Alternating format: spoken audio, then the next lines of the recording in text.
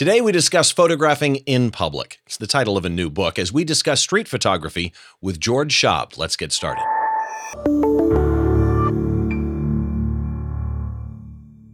Hi, once again. Welcome to Behind the Shot. I'm Steve Brazill, and this is the show where we try and get inside the mind of a great photographer by taking a closer look behind one of their shots from conception to completion, all those stories and challenges that happen in between.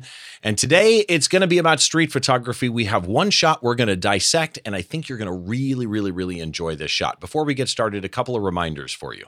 If you want the show notes for today, or for that matter, for any episode that we do, you can always head over to the website. It's at behindtheshot.tv. Find this episode, and I've got a small gallery of my guest work and a little bit that I wrote about George, and we're, a bunch of stuff up there for you to look at. And the video is there as well. And of course, the show is available wherever you get your podcasts in two forms: audio only or video if your podcast app of choice supports video. And if your podcast app does not support video, the video is also at Behind the Shot on YouTube. Speaking of YouTube, if you are watching on YouTube, all the links we talk about, just like they're in the show notes at the website, all the links are also down in the description on YouTube, so you can go find out some information there. But on YouTube, I don't put the full description and blog post that I write because YouTube has some character limits. I mean, they're fairly big, but there's a lot of text I've got up there. If you want to read the full bit, though, head on over to the website.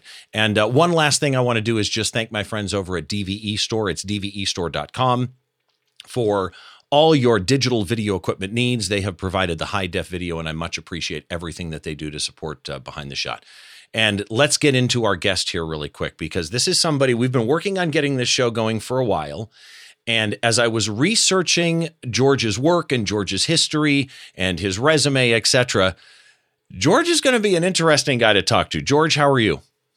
I'm good. How are you doing, Steve? Good? I'm doing really good. It is nice to meet you in person, sir. Well, here we are, screen to screen. Yeah.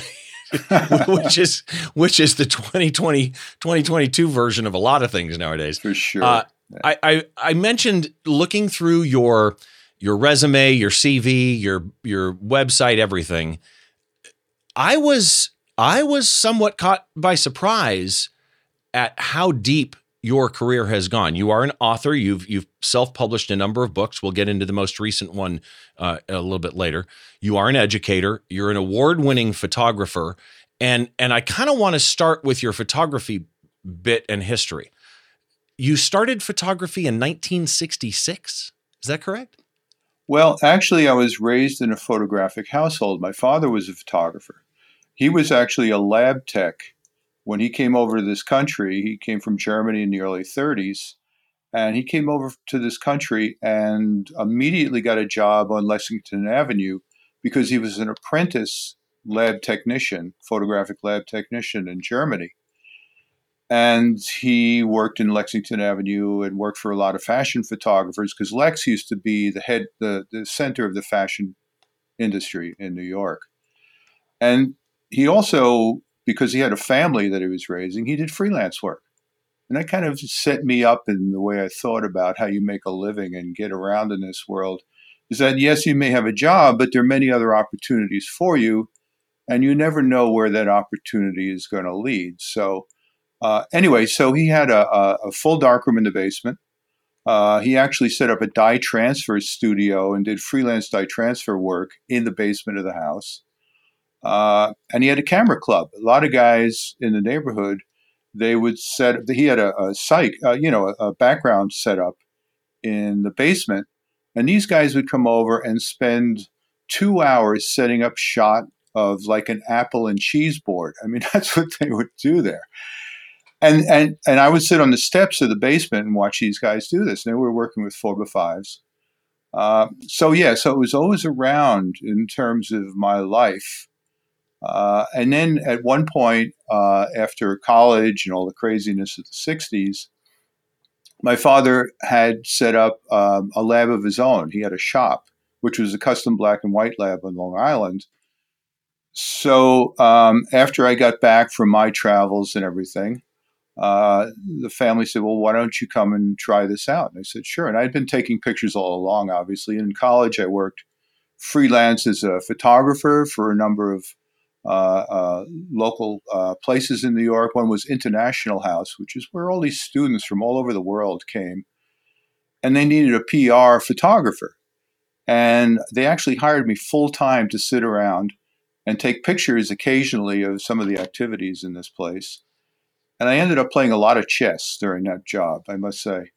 So from there, after that, I came back and they said, well, try coming into the business. I said, sure. So then I got into doing custom black and white work. I've always loved black and white. There had been color there. My father had gotten sick, so I had to sort of come in and help the family out. And so I said, okay, I'm going to just do black and white. Color is a pain in the neck. And there's too many, chemicals in color that I didn't want to really get involved with. So that's what I did for many years. And then I got into going out and shooting. And New York, of course, was, a bus ride away, subway ride away. So I'd go into New York a lot and photograph there. And then I got involved with writing at the same time. Because which is an interesting part of your career, by the way. I mean, yeah. We're talking New York Times Sunday Arts and Leisure section, Travel and Leisure, Popular Mechanics, PDN, Men's Journal. Did you have to make a choice at that time between photography and writing, or did you do both at the same time? No, because I was mostly writing about photography, and I would illustrate the pieces with my own photography.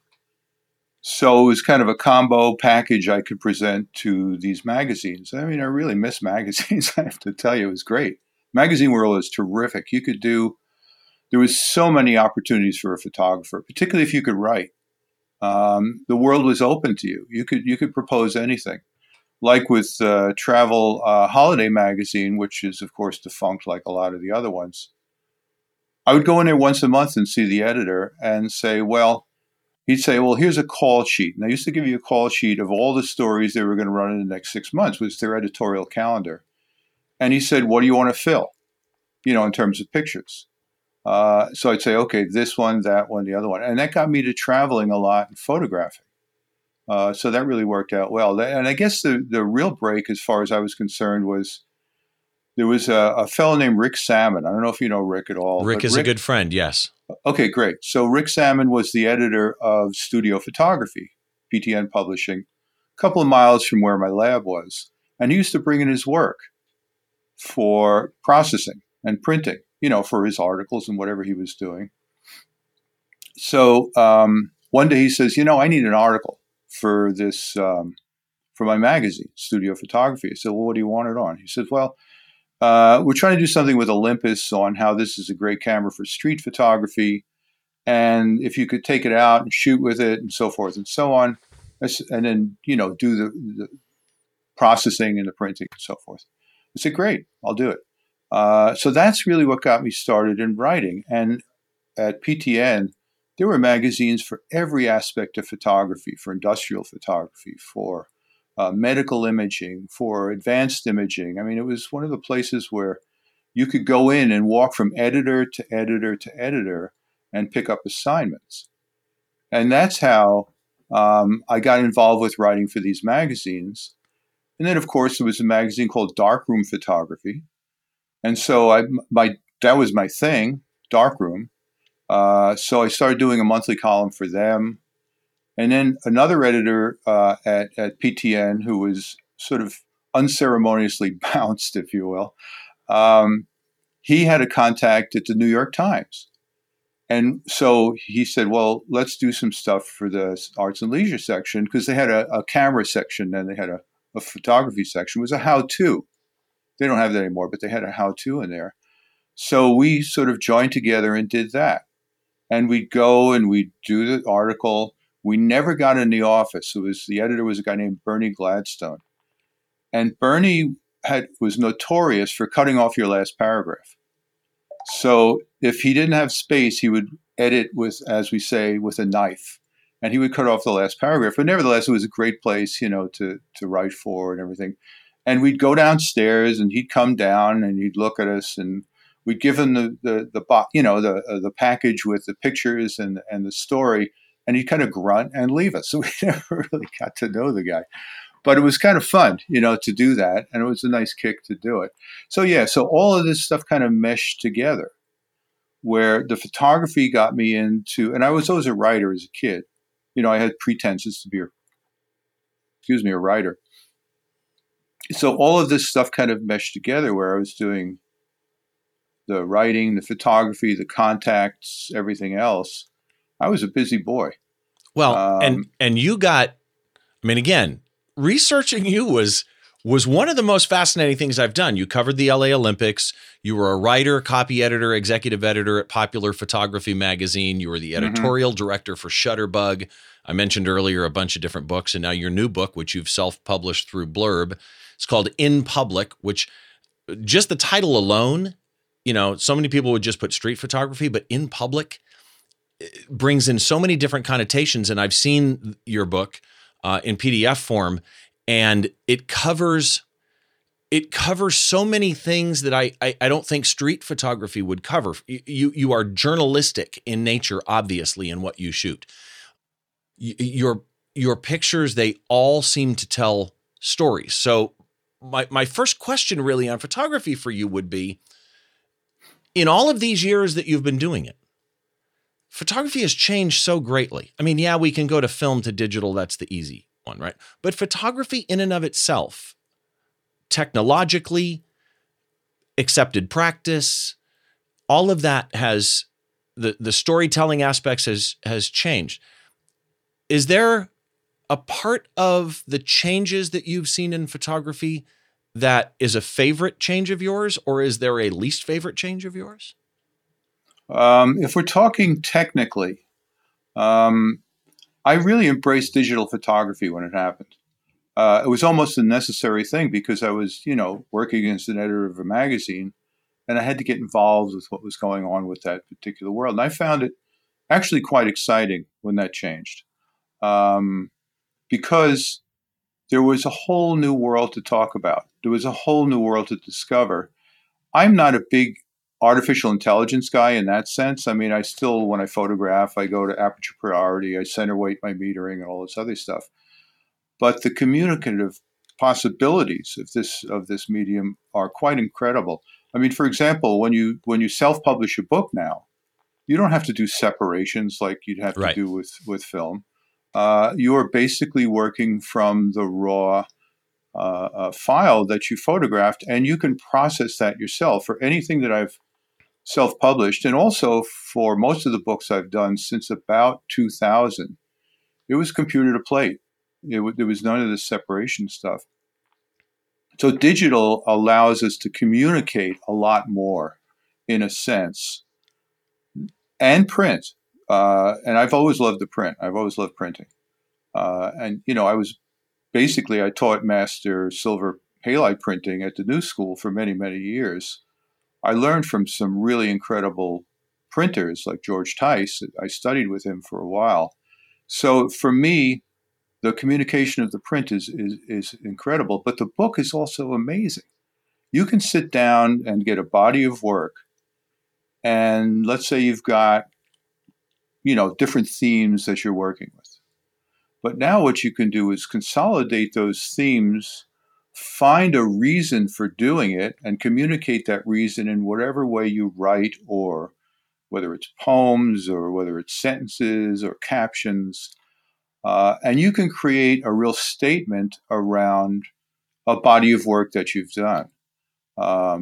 So I find that's really good. As far as the other aspects of it, all the obsolescence and all the changes in, file sizes and different types of formats and things. Well, I mean, that's part of the growth of what we have here. And I think you can keep up with it, but I don't think you have to. If you have equipment that's a few years old, you're great.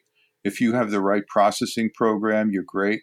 You don't really have to worry too much about changing all the time like you do with, browsers and everything else. There isn't that much updating.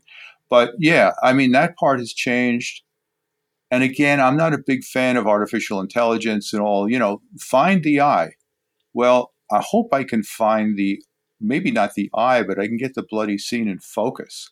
I don't need a camera to do that for me. You said something, though, that is so key that I think people forget, because we all get that gear acquisition syndrome. It's happened to me partially because I'm in tech for a living and I love the latest tech, But I mean, let's be honest. You could have a 5D Mark II today and Yep. make completely sellable images, right? Absolutely. You can very easily use an entry-level APS-C sensor camera today, get a job, make money, and make sellable pictures if you have, I don't want to say the natural talent. It could be trained talent, but if you have the ability to make a picture that there is a client for. So that kind of brings us up to, I want to touch on this picture from your book, which, as I was looking through your book, as you were assembling this book, what made you come up with the title In Public, as opposed to all the other names you could have come up with? I love it because it's short, it's succinct, and it tells exactly what you're going to get. Well, because it's when you go out in the world that you begin to see these things that I have in the book. I mean, I am also I love nature photography. Ansel Adams is not Ansel Adams, but, well, yeah, sure, Ansel Adams, but more like Minor White and that crew really appeal to me in terms of what they're showing us, in terms of how the camera lets us see beyond what we depict, in a sense. But I realized that when I was starting to work on this, I spent a lot of time walking around. I'd go to a city, I'd walk around the streets, I'd walk around the back alleys, I'd walk wherever I was going. And these kind of things would sort of show up for me. And it was a way of my being aware of where I was. To me, it's all about awareness of your place in the world. And that's where the in public comes from.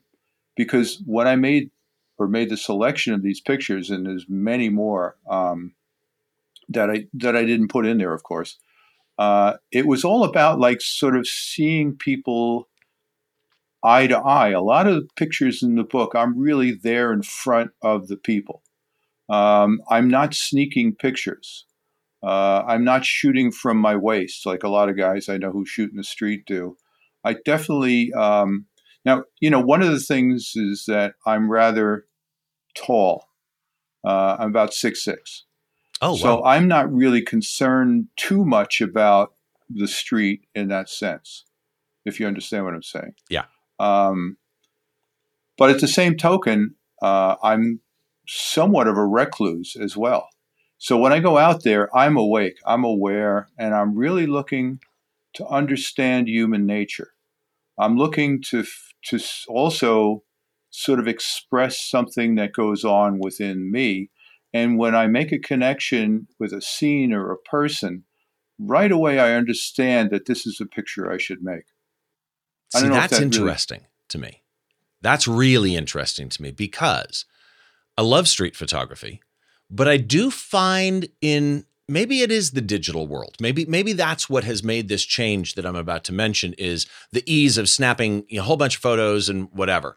But I seem to find more street photographers today are more putting out work that is graphically interesting, almost like a graphic design, geometrically interesting, but I have difficulty finding the story in it.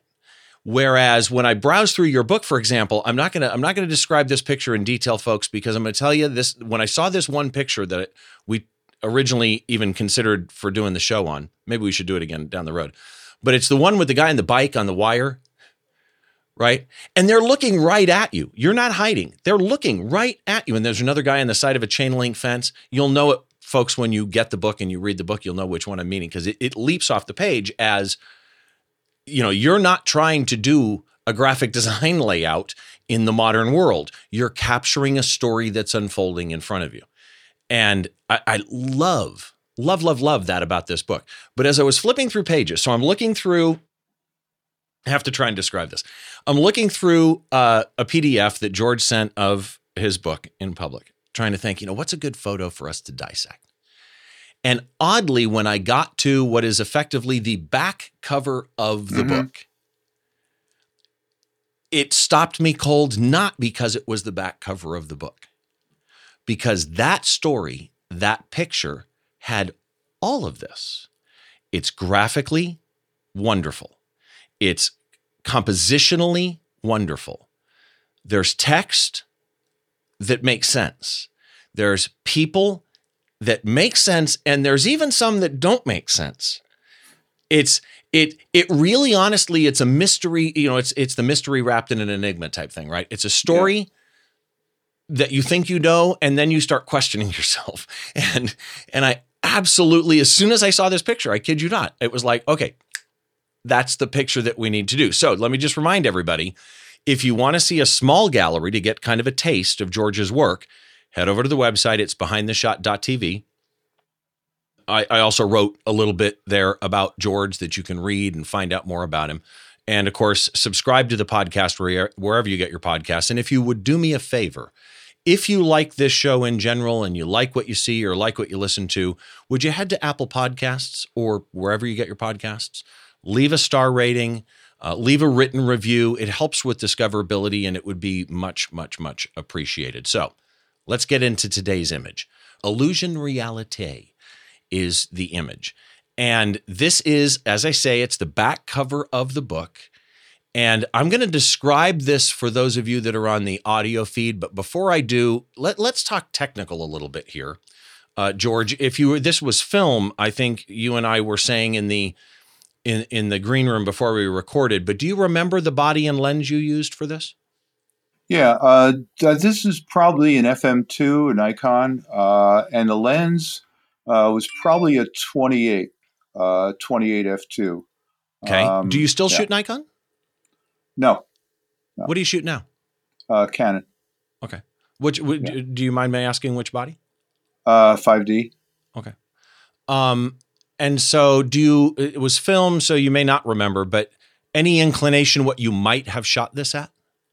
Well, I mean, generally when I was walking around, I would shoot Tri-X. I mean, that was the sort of the combination of good grain and fast speed. And I think in terms of the settings, it was probably, it's sort of in the shade of the street, but there's some light hitting there. I would generally center weight, overexpose, underdevelop, probably about f5, 6, or 8, and definitely about 2/50th of a second. Now, let me just ask you a question then. Why 5, 6, or 8? Did you always go around there? And if you did, why?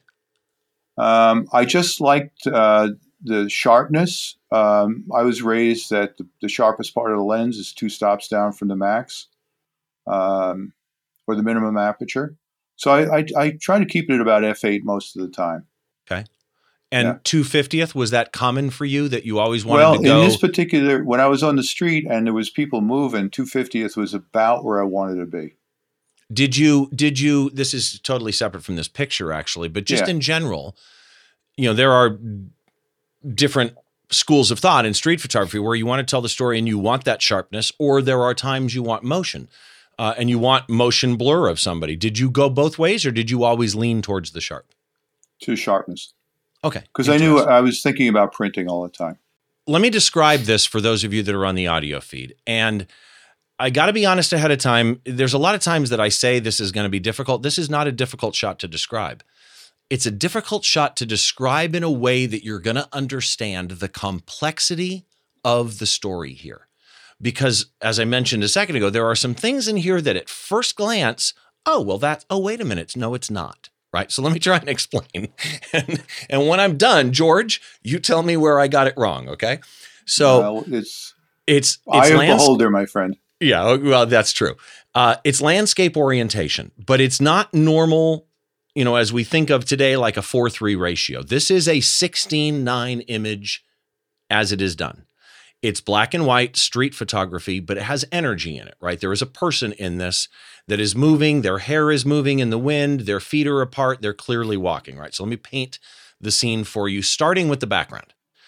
Picture the side of a building almost as though, this may not be, it doesn't matter. I want you to picture in your head that you're standing on one side of the street, looking across the street. You see a very narrow sidewalk, like a European sidewalk. And this may be, was this in France? Yes, in Paris. Okay. Because it has the narrow sidewalk and you're looking across the street and you're seeing a large picture window like you would see at a department store, right? The window is dead center in the frame. And on this 16:9 frame, I'm just going to start with the window first of all. You have a little bit of street, you have a very narrow old sidewalk, you have a little bit of wall at the bottom, then the window. And at the end, at the top of the window, you have a vent and then the end of the picture. That's it. So this window is almost full height, okay? And it is almost exactly a third of the picture dead centered. So picture that first. Around the window is a black wall, could be marble, something like that. And on the left side of the window, on the top rule of third, it says illusion. On the right side of the window, continues that phrase, top rule of third, realite. And at first you just think, okay, they're words on a wall. But illusion, realite, when you look at the rest of this picture, is spot on. Man walking on the left side of the frame outside the window. Wall, he's in front of the blank wall. His hair is blowing up. He's got Velcro shoes. That's how much detail there is in this. One foot is about half off the sidewalk, clearly moving. He's wearing a shirt, a sweater, a jacket, and sweatpants. All the clothes in this black and white matched perfectly to very unique shades of gray in black and white. Can't overstress that enough. That difference in shade, and even the sweater to the shirt to the jacket to the jeans to the shoes, makes this guy, and his hair being dark, makes this guy pop off this dark, blackish wall, right? But then here's the thing. And by the way, there's something on the wall behind him. I'm not sure what it is, but in the window now, the window is square. The window makes a frame. And it's a frame within a frame. In that frame is a man with a suitcase on the left walking the same direction, left to right, as the guy that's not in the window frame. And here's the thing. As you first see this, you think, oh, that's a reflection of another guy in the street. Okay? By the way, the street is like a cobblestone. Okay? And the image that's in the window is skewed. So the bottom of it is pushed back, right? As though you're looking at it from laying down. Here's where it gets weird. It's clearly not a reflection of somebody in the street because his shadow's going in a different direction. His shadow is going from him down to the right at like 4 o'clock. Whereas the guy in the sidewalk, his shadow is going more like 2 to 3 o'clock for him. Totally doesn't match shadow, right? And then you realize in the window ever so subtly, on the right side of the window, there is a real reflection of a man walking towards the guy that's in the picture and in the street. So it is illusion, realite. This is a brilliant shot, George. Just so wonderfully done. Did I miss anything? You probably described it more than I ever did. Okay. It's the kind of moment thing. I mean, it's when, I'm not shooting, and you talked about digital. I'm not shooting fast frame rates here. This is one shot and go because this kid's gone, right? And I sort of stopped when I saw this thing in the window and the sign and everything else, and I said, "Huh!" And you can actually see my legs in the center of the reflection of the window. Oh, that's you. Okay. Yeah, and then I fade out as I go further up. So I'm there, but I'm not there. Illusion, reality. Yeah, exactly. So the layering that you're describing is what I saw in the setup, as I call it. This was like a setup. This was handed to me on a platter. Well, let me ask you a question on that then. Were you standing on the other side of the street waiting for this kid to walk in? Somebody. Interesting. And then you just timed it spot on because he is in the perfect spot. Yeah, and this was a one-shot deal.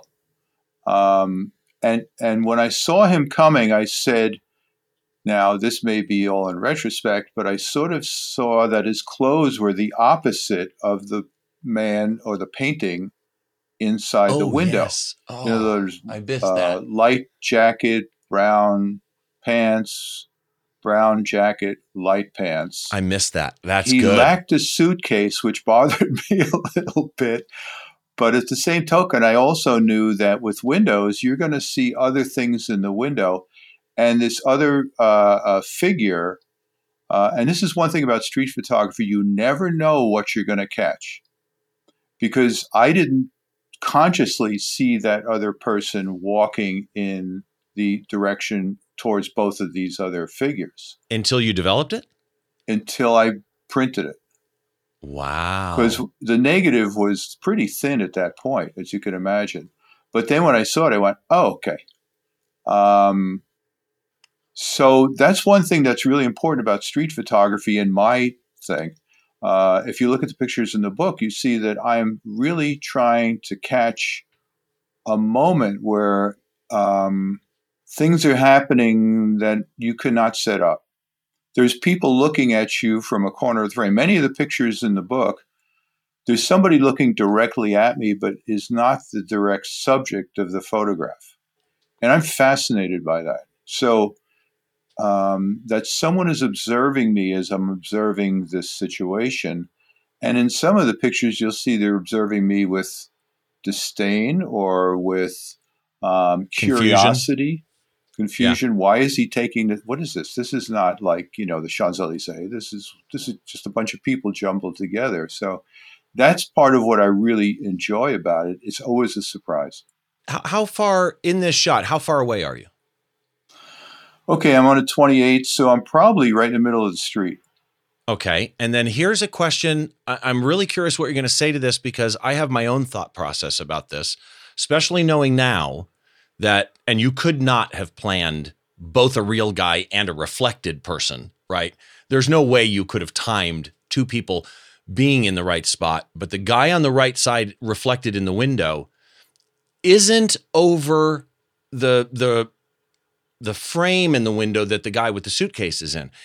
The person reflected in the window is in the blank spot, right? Mm-hmm. So to you, how important is the reflected guy on the right-hand side versus everybody else? It's a nice cherry on top. Let's put it that way. It's basically a nice surprise that he's there. But again, this is part of what I really love about this type of work. You're always surprised. You're always surprised by what shows up. And then you have the sort of instinct to emphasize the surprise. You mentioned a puzzle before. I see a lot of pictures and a lot of successful street photography that at least I try to make are posing puzzles, are posing like, well, what's going on? What is this? It's the human puzzle. You don't know. So yeah, it's a nice surprise.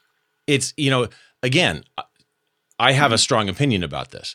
I almost think the ghosted person, the reflection in the window, the fact that that person is also within a frame, the inset skewed photo in the window does not really intersect them, and they don't intersect the frame. They're right in that gap between them. Mm-hmm.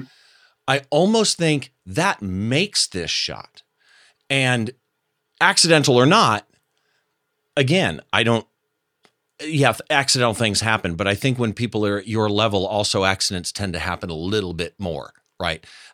Preparation, timing, understanding, making sure that reflections weren't in the window that took him away, right? A lot of people would end up at an angle, maybe at your height, would end up at an angle where you wouldn't see the guy even though he was technically there. So much happening in here. So let's talk about lighting for this because it's obviously all natural light, right? Mm-hmm. But part of what makes this shot to me also are those shadows. The real guy's shadow is basically on the wall, right? The guy in the picture shadow, long shadow, is going down and to the right. Were you aware of, when you were capturing this, you obviously knew you wanted a person against that black wall with the other person in the window, in the print, in the photo, whatever it is, poster in the window. Were you aware of the shadow angle at the time in the picture versus humanity walking down the sidewalk? What I was aware of is that the young man on the left, his left foot is forward. That was essential to me, that his left foot echo, if you will, the paintings, the subject of the painting's left foot. The angle, I'm really into like shadows hitting or dark lines hitting the edge of the frame, sort of catches the frame, if you will. It holds it. It supports the frame, and that's what it does there. And I really love the kind of strange rhomboid that this we know is a square piece formed. And that, you're right, it's the subject of my height. Yeah. It's the subject of the angle at which it was taken. Okay. So I'm thinking compositionally, right? I mentioned in the beginning how I love the fact that, your crop on this being 16:9, the illusion realite comes just slightly, almost like the baseline of that text is the top rule of third in this shot. Mm-hmm. The picture itself is dead center, so basically goes from left to right rule of third. The balance in this, really, the balance of the text and the visuals here all help what I would call, do you know who Escher is? Remember Escher? Yeah. I was a big Escher fan. I was in his museum last year. 2 years ago. Big Escher fan growing up. And there's almost an unbalanced Escher feel of the people, the light angles, the skew of that picture at the bottom. How much of when you're standing in the street or on the other side of the street, whatever it was, how much of that angle? So let's go, to that geographical, not geographic, I'm sorry, the graphic design type aspect of the picture. How much of that were you aware of pre-shoot? I think I was pretty aware of it because one of the things I do when I walk around the city also, or the street, is I'm a big graffiti fan, but mostly torn posters. It goes back to Rauschenberg. I mean, you kind of look at these things that are created and necessarily temporal. And so a lot of that is squaring it up or skewing it or whatever. So it's very important in terms of how things are balanced to me and how there is sort of a traveling through the picture. If you look at some of the other pictures in the book, you're traveling in a circle from face to face to face as you move through the pictures. And that's what I look for too. Now, of course, this is subject to edit. This is subject to how you crop it when you print it. But by the same token, the emphasis of that is very important to me. So you just mentioned cropping and editing. I love the fact that this particular image is that 16:9 wide panoramic type feel. It emphasizes the text. It emphasizes the motion left to right. It emphasizes the sidewalk and the street. But all of your black and white work has not even just this image, right? All of your black and white work has kind of a classic black and white feel to it. So this was obviously film. In the digital world now, what software do you use? Photoshop, of course. Okay. Yeah. And is there a common workflow that you have? What do you normally do to your photos nowadays in the digital world in post? Certainly if I'm working in black and white, the first thing is conversion. I'm very aware of the tonality. That's the most important thing to me. Like what we talked about with this guy with his layered clothing. Absolutely. I mean, I am not, sometimes you do things expressively and you zap the tonality, you get hard on it. But for me, the tonality is the most important thing. I was, raised in when you make prints, you do contact printing, and then you do timed, strips, 1 second, 2 second, 8 seconds, 10 seconds on the print. You see what grade paper you're working with. I mean, I came up with graded papers and variable contrast papers, and that translates immediately to Photoshop, where that tonality is under control. I don't do presets at all. I try to, craft the tonality myself. I'm looking for this type of work, open tones, open information. The shop's open. We want to see everything we can in the situation. Maybe a little vignetting here and there, but beyond that, it's pretty straight up stuff. Do you dodge and burn too, or? Not necessarily, because it depends upon the image. I mean, I can't really give you a general rule on that. I will close off the edges sometimes. Certainly in this print, the sidewalk I brought down a little bit because it was a little too hot for me. Okay. But those are the things that are just standard, darkroom work. Right. Because one of the things, every picture in your book did one other thing that I really, really liked. I see a lot of extremes, high contrast street. I don't want to say low contrast street, but kind of washed out contrast type street photography. All of your shots do something that I prefer in black and white street photography, which is you use the full histogram. Like if I pulled this image up in Photoshop and brought levels up, this thing is 0 to 255. Yep. There's black and there's white. Somewhere it may be a dot, but it's in there and the histogram hits both ends. And your use of the spectrum that you have available to you, which is only effectively in the digital world, 256 shades of gray in black and white, with a few exceptions, obviously, is just, I love it. So I want to go into a speed round with you. I'm going to ask you a number of questions. Answer them as quick as you can. You got it. Ready? Mm-hmm. Your favorite street photography tip? F8 and be there. Biggest mistake you almost made or actually did make? Freezing one day and seeing a burnt out building, which was great, and forgetting that I didn't have film in the camera, running in, making pictures, getting out to the car and going, duh. Which is, by the way, I've had a number of people say, leave my battery at home, which is effectively the same thing now as not having film in the camera. Your favorite and this one's going to be an interesting answer. I'm just going to say ahead of time because I've seen the book and I'm not sure I know the answer to this having looked at your work. Your favorite composition rule, if you have one? I think you hit it with the thirds and the balance. Also triangles. Okay. Because in my head, I'm thinking of the one with the like tightrope with the bike on it and the person behind the chain link fence. And I'm in my head, I'm going to have to pull it up later and look. In my head now, I'm trying to think what that follows, but I see triangles in a lot of your shots. That's a good one. Your favorite drink? My favorite drink, good cup of coffee. Favorite photo-related gadget or app? Probably a gadget or app. Light meter. Interesting. Okay. Favorite artist, band, performer? Well, if I was 20 years younger, it would have been the Rolling Stones, but now it's the Beatles. Okay.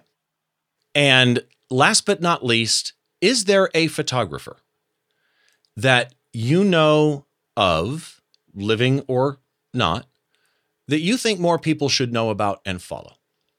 Gene Smith. Gene Smith. Why Gene Smith?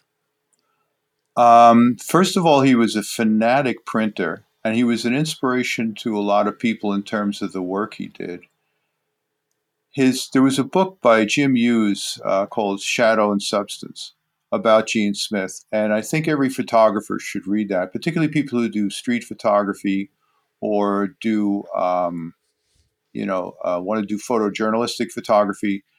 There's an amazing life that Smith lived. Okay.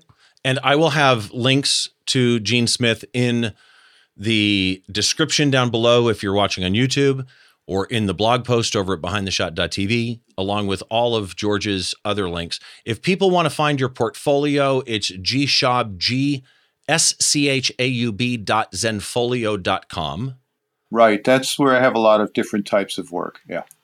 Okay. Instagram. What are you on Instagram? Not really doing it that much. More Facebook. Okay. Facebook. Do you know what your account name is on Facebook? Just me. Okay. So if you search for George Schaub, you'll find it. Yeah. Instagram, if you do want to follow him, it's George Schaub Photo. eBay, George Schaub Gallery. Twitter. I don't think you have a Twitter, right? Nope. Okay. And then where can people, and this is the most important one, and I will have a link to the book in the show notes, but where can people go to find the book? Well, if they, I self-publish it on blurb.com. If they go to blurb.com, they just type my name in search and there it'll be. Okay. That makes it really, really easy. So, George, thank you so much for doing this. I really appreciate Absolute it. I pleasure. love your work, and your book is pretty awesome.